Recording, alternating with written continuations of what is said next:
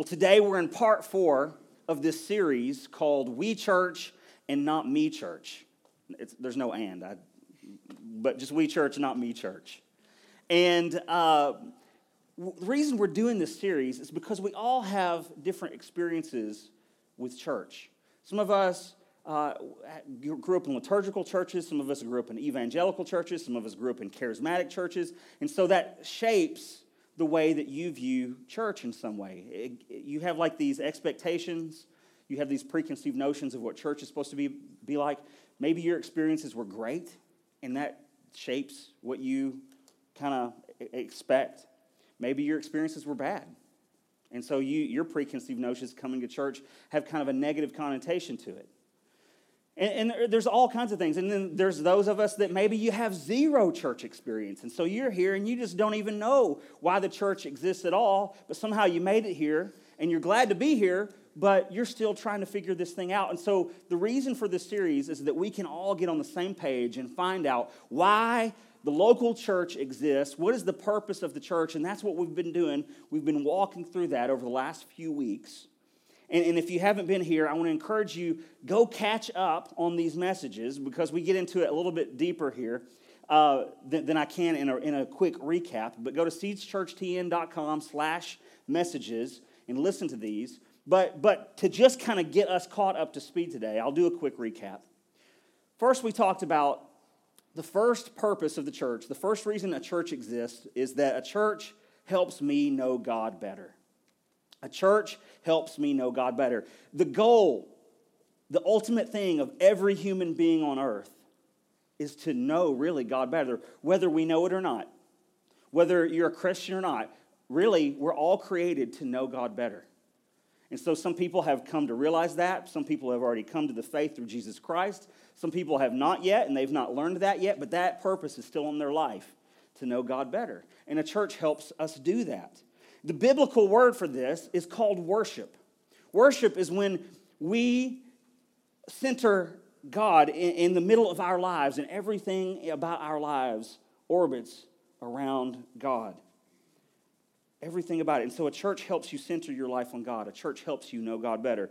Also, a church helps me connect with other believers. The biblical word for this is called fellowship. This is not a word that we use a lot in our everyday vocabulary outside of church world. But fellowship is basically a group of people that are committed to a common cause. You guys remember Tolkien's first installment of the Lord of the Rings trilogy? What was it called? Come on, you nerds. Right, Fellowship of the Ring. Fellowship of the Ring. That's all right, I didn't hear. Anyway, sorry, you get a pass. Fellowship of the Ring. And the characters that are in the fellowship, they are committed to the same common cause. What was that common cause? To destroy that one ring that ruled them all in the fires of Mount Doom, right? And so the same is with the church. We are a group of believers that are gathered, and we are committed to the common cause of destroying the ring in the fires of Mount Doom. No, I'm just kidding. But we are here, and we're gathered to a common cause. What is that common cause? The common cause is to be like Jesus.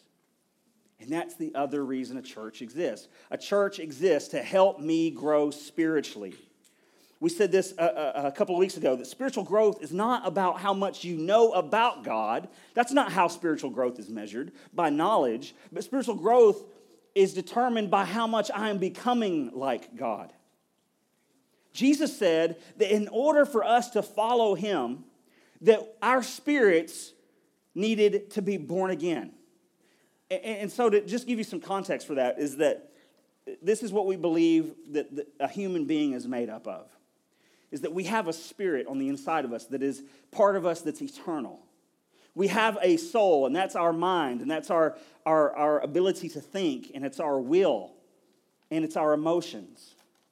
And then we have this body here. And my body is not eternal, but my spirit and my soul, those are eternal things. And so when Jesus says, if you're going to follow me, then your spirit is going to have to be reborn. You're going to have to be born again. And so if you're born physically, you start off as a baby, right?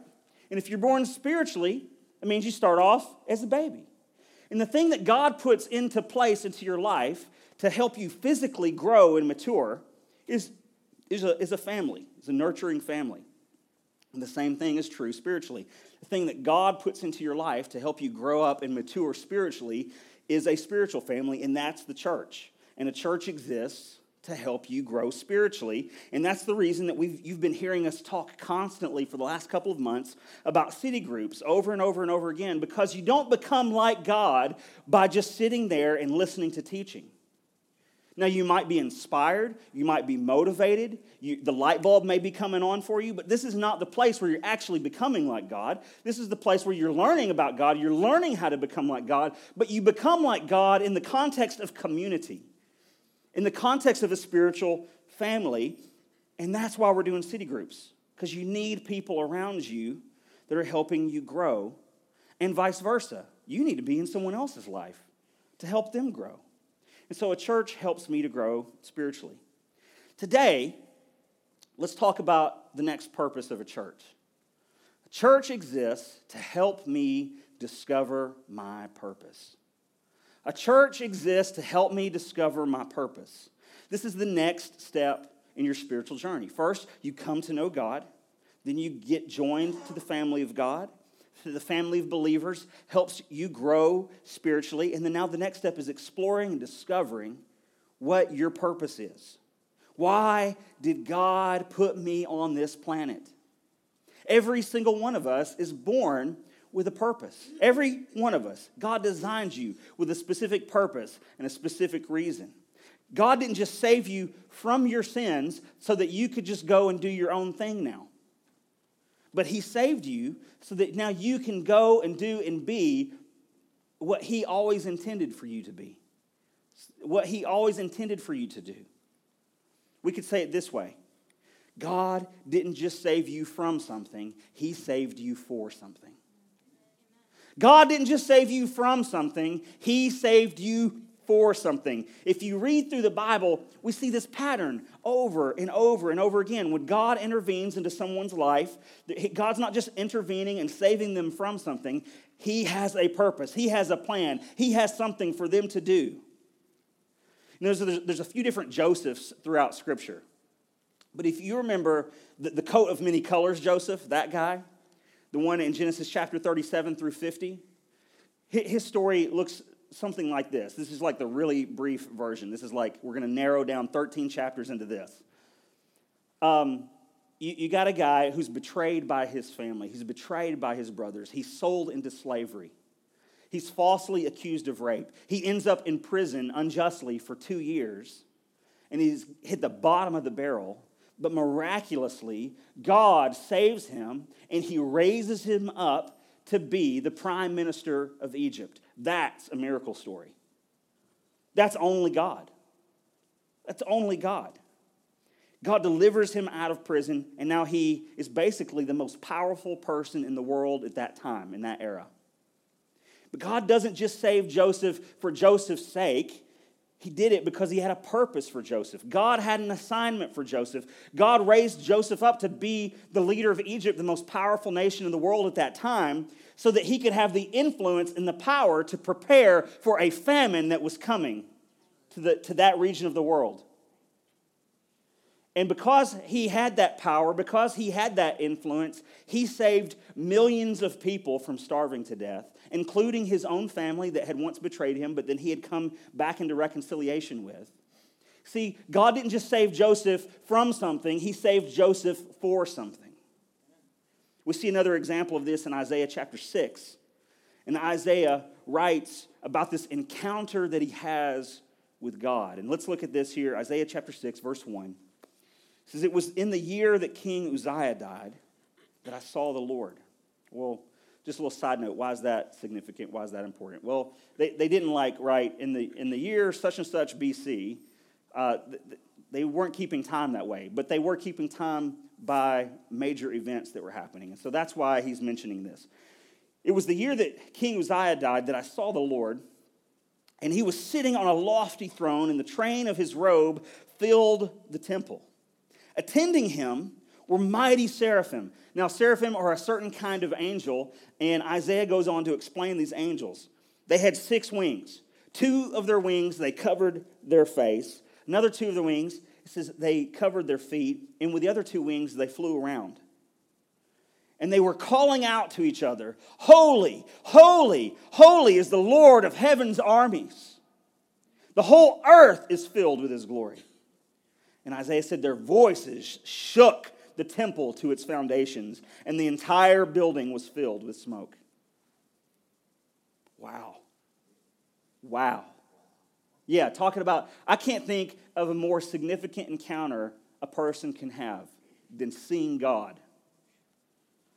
Isaiah has this vision of God, and then Isaiah reacts. And how does Isaiah react? Verse 5. Then I said, "It's all over. I'm doomed. This is it. This is the end of me, because I'm a sinful man. I have filthy lips, and I live among a people with filthy lips. Yet I have seen the King, the Lord of heaven's armies, and I'm nothing compared to him. He is holy, and I'm sinful, and I'm doomed. This is it for me." Think about this for a moment. Put yourself in Isaiah's shoes, because this is 700 years before Jesus shows up on the scene. And so Isaiah's relationship with God is solely based on an old covenant, on an old system of reconciliation in which people live law-focused lives and not gospel-focused lives. They all lived with constant sin consciousness and not grace consciousness. And why did they do that? Because Jesus hadn't come yet. Jesus hadn't come yet and installed this new way of reconciliation to God that we get to take part in and we get to take full advantage of. So if you were to have this vision of God during this time period, during this era, how might you react? Probably very similar to the way that Isaiah did.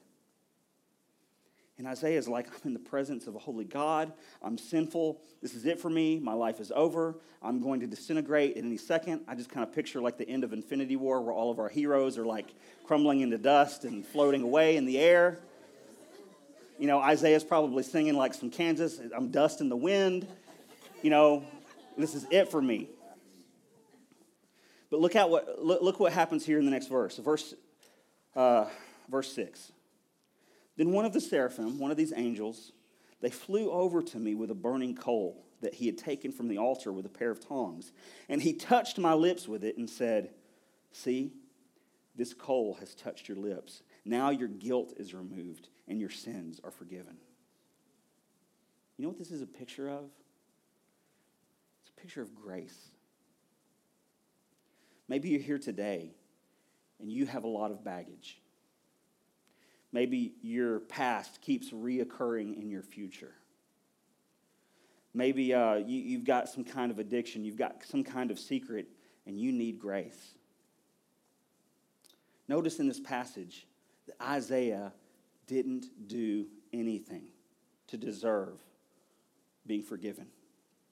He didn't do anything to deserve to being cleansed, to having that seraphim come over and touch his lips with that coal. He didn't do anything. There was nothing that he could do to prove it. From Isaiah's perspective, he's like, I'm done. I'm over. This is it for me. But God steps in and he says, no, I'm going to extend my grace to you. And there's nothing that you can do to earn it or deserve it. This is just me extending my grace to you. A common misconception that we have is that we've got to get ourselves together. We've got to get ourselves right before we come to God. We're like, well, I've got to deal with my stuff. I got to stop these bad habits. I've got to get everything in order. Then I'll come to God. Then I'll really start getting involved in church. Then I'll get baptized. Then I'll go in on a city group. Then I'll start to serve. No, you got it all wrong, because here's the deal. You can never clean yourself up enough to meet God's standard. Can't do it. It's impossible. But the amazing thing is that now we have this new way that God put into order that we can now offer ourselves to him because of Jesus, because of who Jesus is, because of what Jesus accomplished in his birth and his life and his death and his resurrection. we can now come to God and say, God, I offer all of me to you. All the ugly stuff, all the messed up stuff, all the crazy stuff, I give it to you. God, I have no power within myself to clean myself up enough in order to be in a relationship with you, but I receive your grace, I receive your forgiveness, and make a difference with my life, God. Make a difference with my life. God, do whatever it is that you want to do with me. And this is pretty much what happens with Isaiah. Because in verse 8, it says, then I heard the Lord asking, whom should I send as a messenger to this people? Who will go for us? And Isaiah said, here I am, send me. Send me.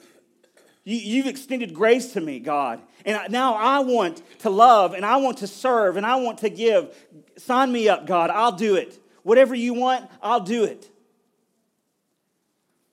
You see what's happening here?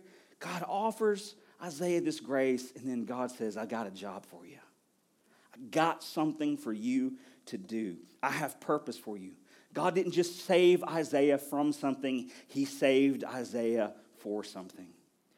Grace does not find a man and leave him where he is. Another way to say it is this way. Saved people serve people. Saved people serve people. The salvation that Jesus provided you, his incredible grace that he's given to you, it goes hand in hand with the ministry that he's called you to. I heard someone say once that you can gauge a person's level of understanding grace by how much they want to serve others. Because when you really experience the grace of God, when you really see everything that God has done for you, you just can't help but want to serve. You just can't help but go to God and say, God, use me. God, do what you want to do through me. And it's not out of a heart of obligation. It's not about, well, I got to do this, I got to pay God back. You can never pay God back. You could serve him every second of your life, and it wouldn't be enough to pay him back for his grace that he has so graciously poured out on you. It's not about feeling obligated. It's not about feeling like, this is what we do. This is what I have to do. No, it's about I want to. I want to. Some of you have amazing stories of what God has done in your life, how he's changed your past. You had maybe a really messed up past. Maybe you had some addictions. Maybe you had some dark secrets. Maybe your marriage was a mess and God restored it. God brought you out of those things, whatever it was. And now you're in the position, I know some of you, I know your stories. And now you're like, man, I just want God to use me. I want to help people get through the things that I had to go through and help them avoid it if they can, and help them be redeemed, help them be restored, help them be renewed, help them find God's purpose for their life. It's awesome. And then there's others of us that are like, well, I kind of relatively grew up pretty chill, like in a really great family, and I didn't really go out and sow a lot of wild oats. You know, I don't have a lot of regrets. Yeah, I have a few regrets, but I don't have some major things that I regret. My life was pretty mild. So how does God use me? What is he going to do with me? Well, let me ask you, how do you think you got into that great family? Grace. It's all grace. What do you think that you did to deserve the good parents? What do you think that you did to deserve the wonderful family that helped nurture and grow you up? Did you do anything to deserve that? No. It's grace. So the same grace that saved some of us from our crazy mess is the same grace that saved some of us from ever having to experience the crazy mess. Either way, it's grace. And either way, because of that grace, I want to serve. Because of that grace, I want to love. Because of that grace, I want to give. The biblical word for this is called ministry. Ministry. Now I realize there's probably several of you in here that you don't feel like ministers. You don't think of yourself as a minister. You think of yourself as an attender. You're like, well, the people up front, they know what they're doing. They're the ministers. People over on that wall on the prayer team, they're ministers. I'm just an attender. Well, to help us better understand what ministry really is, we have this equation. Let's put this up here. Ministry is this. Ministry is when you take your God-given gifts and you add them to serving others, and then you add that to God's purposes, meaning that we're doing it for God's reasons, for God's glory, and not our own. So you take your God-given gifts, the spiritual gifts that he's given you, and maybe sometimes even your natural ability, and even your past experiences, whether they were good or bad, because God can redeem those and use them as a gift to help you do ministry. And so you take your God-given gifts, you serve others. We talked about this earlier in the summer in our Servant of All series. What does a servant do? They find a need and they fill it. They find a hurt and they heal it. And then you're doing it for God's purposes. It's not about, hey, everybody, look at me. Aren't I awesome? No, it's about the glory of God. And that's ministry. God-given gifts plus serving others plus God's purpose, that equals ministry. It has nothing to do with standing up on a stage or standing up in front of a bunch of people. It has nothing to do with that. The Apostle Paul writes to a local church in Ephesus, and he talks about how a biblically functioning church ought to operate. And this is what he says in Ephesians chapter 4, verse 11. He says, now, these are the gifts that Christ himself, Jesus Christ, that name has some weight. These are the gifts that Christ gave to the church: apostles, prophets, evangelists, pastors, and teachers. This is commonly referred to as the fivefold ministry gifts. Fivefold ministry gifts: the apostle, the prophet, the evangelist, the pastor, and the teacher. And why did Jesus give these gifts to the church? He says, well, it's their responsibility, the responsibility of these gifts, to equip God's people to do God's work and build up the church, which is the body of Christ.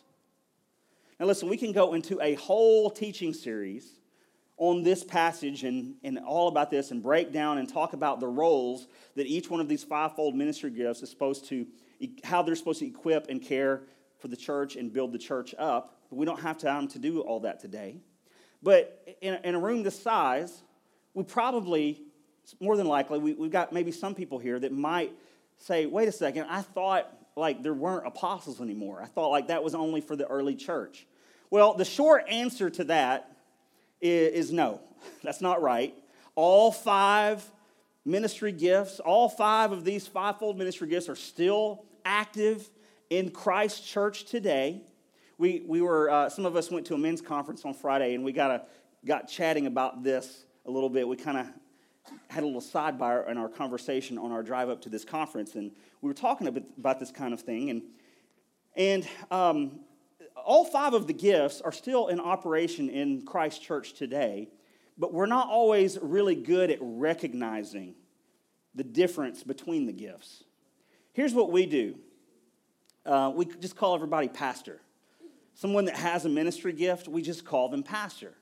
And you might, well, it's just semantics. But it's more than that, because when we call someone pastor, we automatically place like preconceived expectations or notions on that person on how they are supposed to build up the church and equip the church.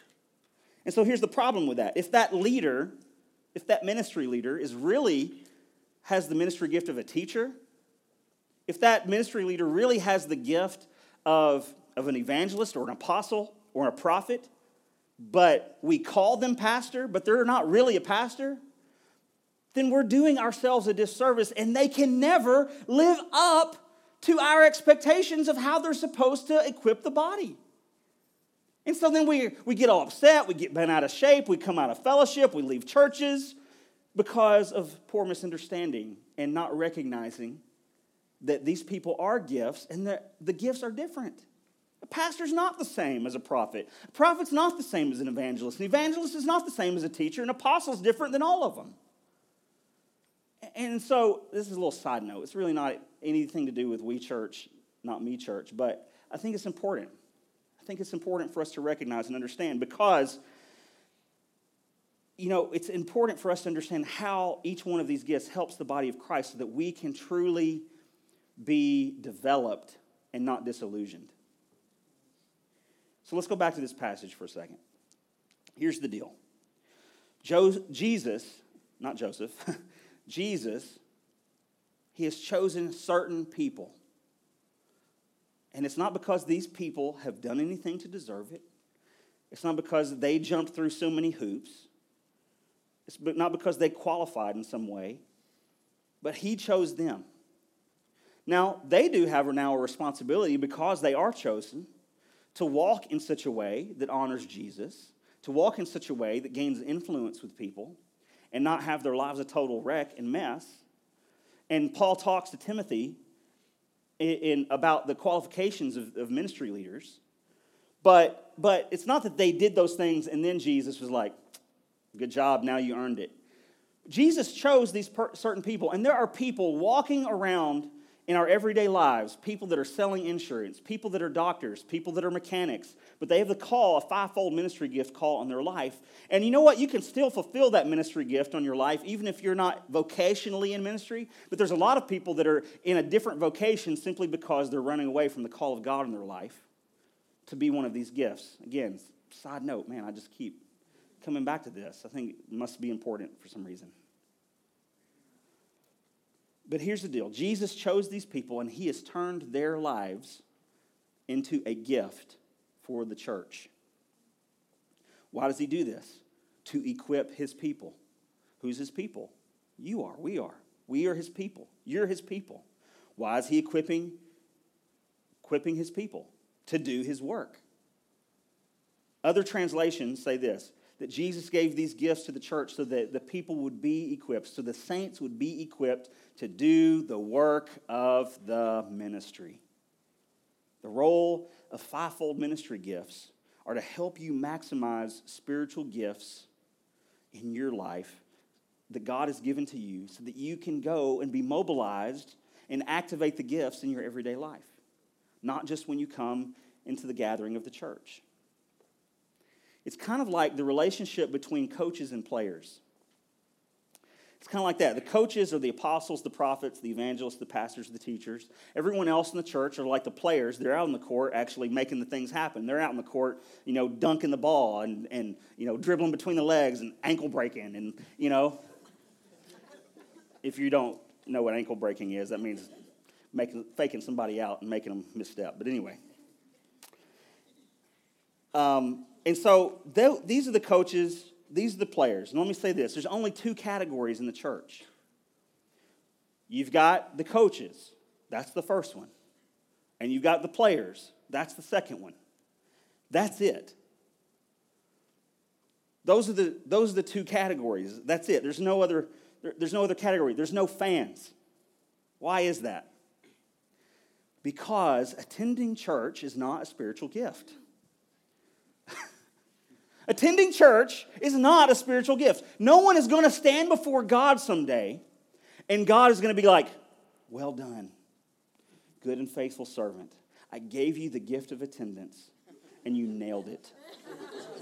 You were there every single week. Good job. Come and to enter into my rest. Attending church is not a spiritual gift.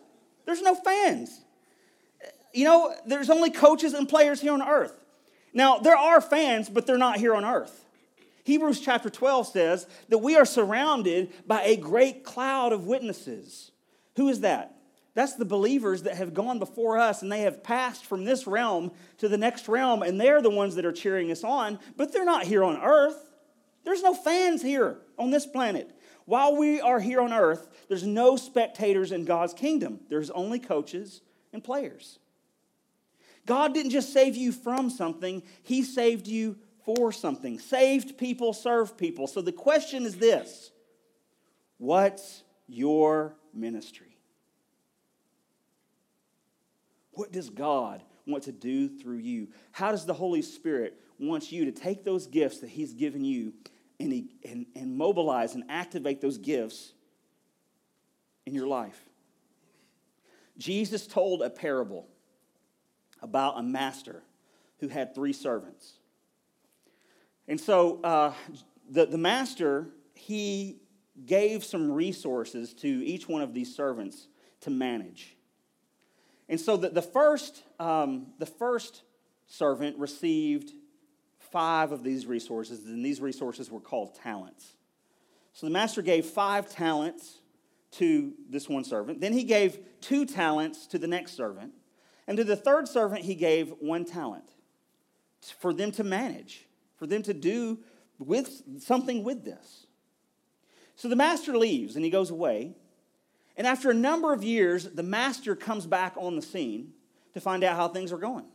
Hey, let's check in on my boys here. Let's find out what's going on. What have they done with the talents I've given to them? How have they managed them? Well, the first servant, he said, Master, you gave me 5 talents, and now I've managed them in such a way that I now have 10 talents. I have doubled what you have given to me. And the master is proud of him. He's like, great job, awesome. Second servant comes over to the master and he says, Master, you gave me 2 talents. I've doubled them. I now have 4. The master's like, awesome, great job, love it. Third servant comes to the master and says, Master, you gave me 1 talent. And I was so nervous. I was so freaked out. I was so afraid that I was going to screw this thing up that I went and I took what you gave me. I took this talent and I buried it in the ground back in my backyard. And so I've dug it up. Here it is, just the way that you gave it to me, just like you gave it to me. Sorry, there's a little some dirt and dust on it, but here it is. It's exactly the way that you gave it to me. Now, you think that's why the master gave him that gift? To keep it safe? I'm pretty sure the master probably, if he didn't want anything to be done with it, he probably could have kept it safe on his own. And so if you read through the story in Matthew chapter 25, the master's not very happy with this servant. He's not very pleased with him. And you need to read it for yourself. He takes that talent away from that guy, and he gives it to the guy who now ended up with 10 talents. Man, let's not be like that third servant. Let's not be like that guy where we say, well, I did nothing with the gifts that you gave me. What's your ministry? God, out of his rich grace, now wants to do something significant in your life in a way that makes you come alive like you could never imagine before. You might be sitting here, you might be thinking, well, JD, I've already tried this. It didn't work out for me. And I still love Jesus. I still love the church, but I'm just going to be an attender because I tried this and it just didn't pan out. Don't give up. Don't give in. Because we don't do that in other areas of our life. We don't give in so easily with other areas of our life that make no eternal difference whatsoever. I know people that show an incredible amount of strength and fortitude and perseverance when it comes to Black Friday shopping. And people that show an incredible amount of strength and fortitude and perseverance when they have tickets to the game. And it doesn't matter what the weather conditions are, they're getting to the game. And it doesn't matter how smelly and hot and nasty and how many people are there. They're going to the game. Or they're going to the concert. It doesn't matter how much traffic's on the road, they're going to get to the reservation, to that restaurant, their favorite restaurant. They show an incredible amount of strength and fortitude and perseverance for things that don't amount any difference in the scheme and the scope of eternity. It doesn't make any difference. Are those things wrong? Are they bad? Are they evil? No, nothing wrong. But why have you chosen to exert your effort in those things and then give up in the things that are going to count for eternity? Why do we do that? Let's not do that. This is a work. Using your spiritual gifts is a work that's going to make a difference for all of eternity. So you know what? Keep trying. If it hasn't worked out for you, if it didn't pan out for you, keep trying. Don't give up. Don't give in. It might take 2 or 3 or 4 or 5 different tries to find your place, to find that fit, to figure out what your spiritual gifts are and how that you can activate and use them. There's nothing like the thrill of being used by God to make a difference in the life of someone else. Don't underestimate the power of being needed. It's not me, church. It's we, church. We need you. We need you to activate your gifts. We need you to discover what they are. That's what the DNA process, that's part of what the DNA process is about, is we take that time to say, oh, this is how the Lord shaped my personality. This is the spiritual gifts that he's given me. And you know what? Sometimes those can change over the years. Sometimes you get a gift for a season, and you may not have that gift, but you get a different one. But you use that one. Paul says, desire all the gifts. I don't know anybody yet that moves and operates fully in all the gifts, but Paul says desire to do it. That's my prayer for you. That's my prayer for our church. I pray that our church would not just be like where people just show up to watch professionals do their thing, but instead I pray that our church would be the kind of church where everyone is finding their fit, they're finding their place, they're discovering and maximizing the gifts that God has given to them. How much more effective could we be? How much more could heaven be brought from heaven to earth here in Middle Tennessee, right here where we live, if we would discover and if we would mobilize and activate our gifts and find out what our ministry is. Remember, it's just really easy. It's your God-given gifts plus serving others plus God's purpose. That equals ministry. Why do you need to get rooted in the church, in a local church? You know, I said this yesterday to the folks at DNA. Listen, I have no problem whatsoever with people that go and visit other churches. I think, there's nothing wrong with that whatsoever. I think we've got wonderful churches here in Middle Tennessee. I just talked to someone this morning that visited another church at their Saturday night service last night, and they were telling me about all these amazing things. Fantastic. That's awesome. But you know that person I talked to, you know where they're rooted? They're rooted here. And it's not about, I'm not talking about building a brand at Seeds Church or growing this church. I'm talking about you need to be rooted somewhere. And whether it's in Seeds Church or whether it's the church down the street or the church across town, find out where the Holy Spirit wants you to be rooted, because roots come before fruits. And so what we have oftentimes is it seems to be very prevalent in our Christian culture where some people, they don't plant roots in a local church. They just go visit all the time. They're always visiting. They're always a guest somewhere. And they even have a circuit. And maybe there's 4 or 5 places they're always making around the circuit. But they're never rooted in any one of those churches. And because of that, they're not serving anywhere. Because of that, they're not allowing people that really have the Spirit of God in them and have spiritual gifts to pour into their life, to build them up, to bring correction, to encourage them. And they miss out on the opportunity to influence people too. Because how can you influence someone when you're only there once a month? We said this also the other day, yesterday.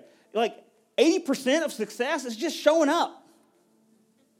If you're watching right now on Facebook Live or YouTube, I'm so glad that you're watching us or listening to this podcast through this digital, medium.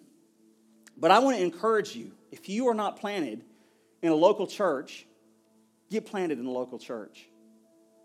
Whether you're watching me across the world or just down the street, get planted in a local church. And I know that some of you might be home today because some the babies are sick, you're not feeling well or whatever. That's not what I'm talking about. I'm not trying to heap condemnation on you. I'm trying to encourage you to plant roots in a local church. Get in community with people. Because within community, the church helps us know God better. It helps us be in community with other believers and be joined with the people of the common cause. It helps us grow spiritually, and it helps us discover our purpose. You need to be rooted in a local church. Won't you pray with me? Won't you stand up? Heavenly Father, I just thank you for giving us grace. Thank you for giving spiritual gifts to us. We didn't do anything to deserve it, and you do it. You didn't just save us from something, you saved us for something. Thank you. Thank you for giving our lives purpose. Thank you for gifting us with those fivefold ministry gifts to help build up the church, to help maximize and activate and mobilize the gifts that you have given to us. Thank you. Holy Spirit, help us see what you see. Help us see our gifts that you've put on the inside of us. Help us see the vision that you have of the future for what we're supposed to be doing, how we're supposed to be bringing the kingdom of heaven to earth. Help us come alive as we activate these gifts that you've given to us. If you're here today, you might say, JD, I'm far from God. There's never really been a moment in my life where I've followed God. I'm definitely not a Christ follower. Or maybe I was at one time in my life, but I'm not now. I want to tell you, you don't have to leave here in that same scenario. You can leave here today knowing that you are reconciled with God because of who Jesus is and what he has done. And if you want to do that today, be reconciled to God, give your life to him, accept this free gift of grace that he has given to us, I want to invite you to pray with me right now. Heavenly Father, I come to you and I give my life to you. The good, the bad, the ugly, my past, my present, and my future, I give it to you. I ask you to forgive me for doing my life without you, and I ask you to cleanse me and make me new and make me clean. I follow you, Jesus. I will follow you for the rest of my life, for all the days of my life. I want to be your disciple. I want to become just like you. So take my life by your grace, by the empowerment of your Holy Spirit. Come and live inside of me and make something with my life that I can't do on my own. Do whatever it is that you want to do with my life.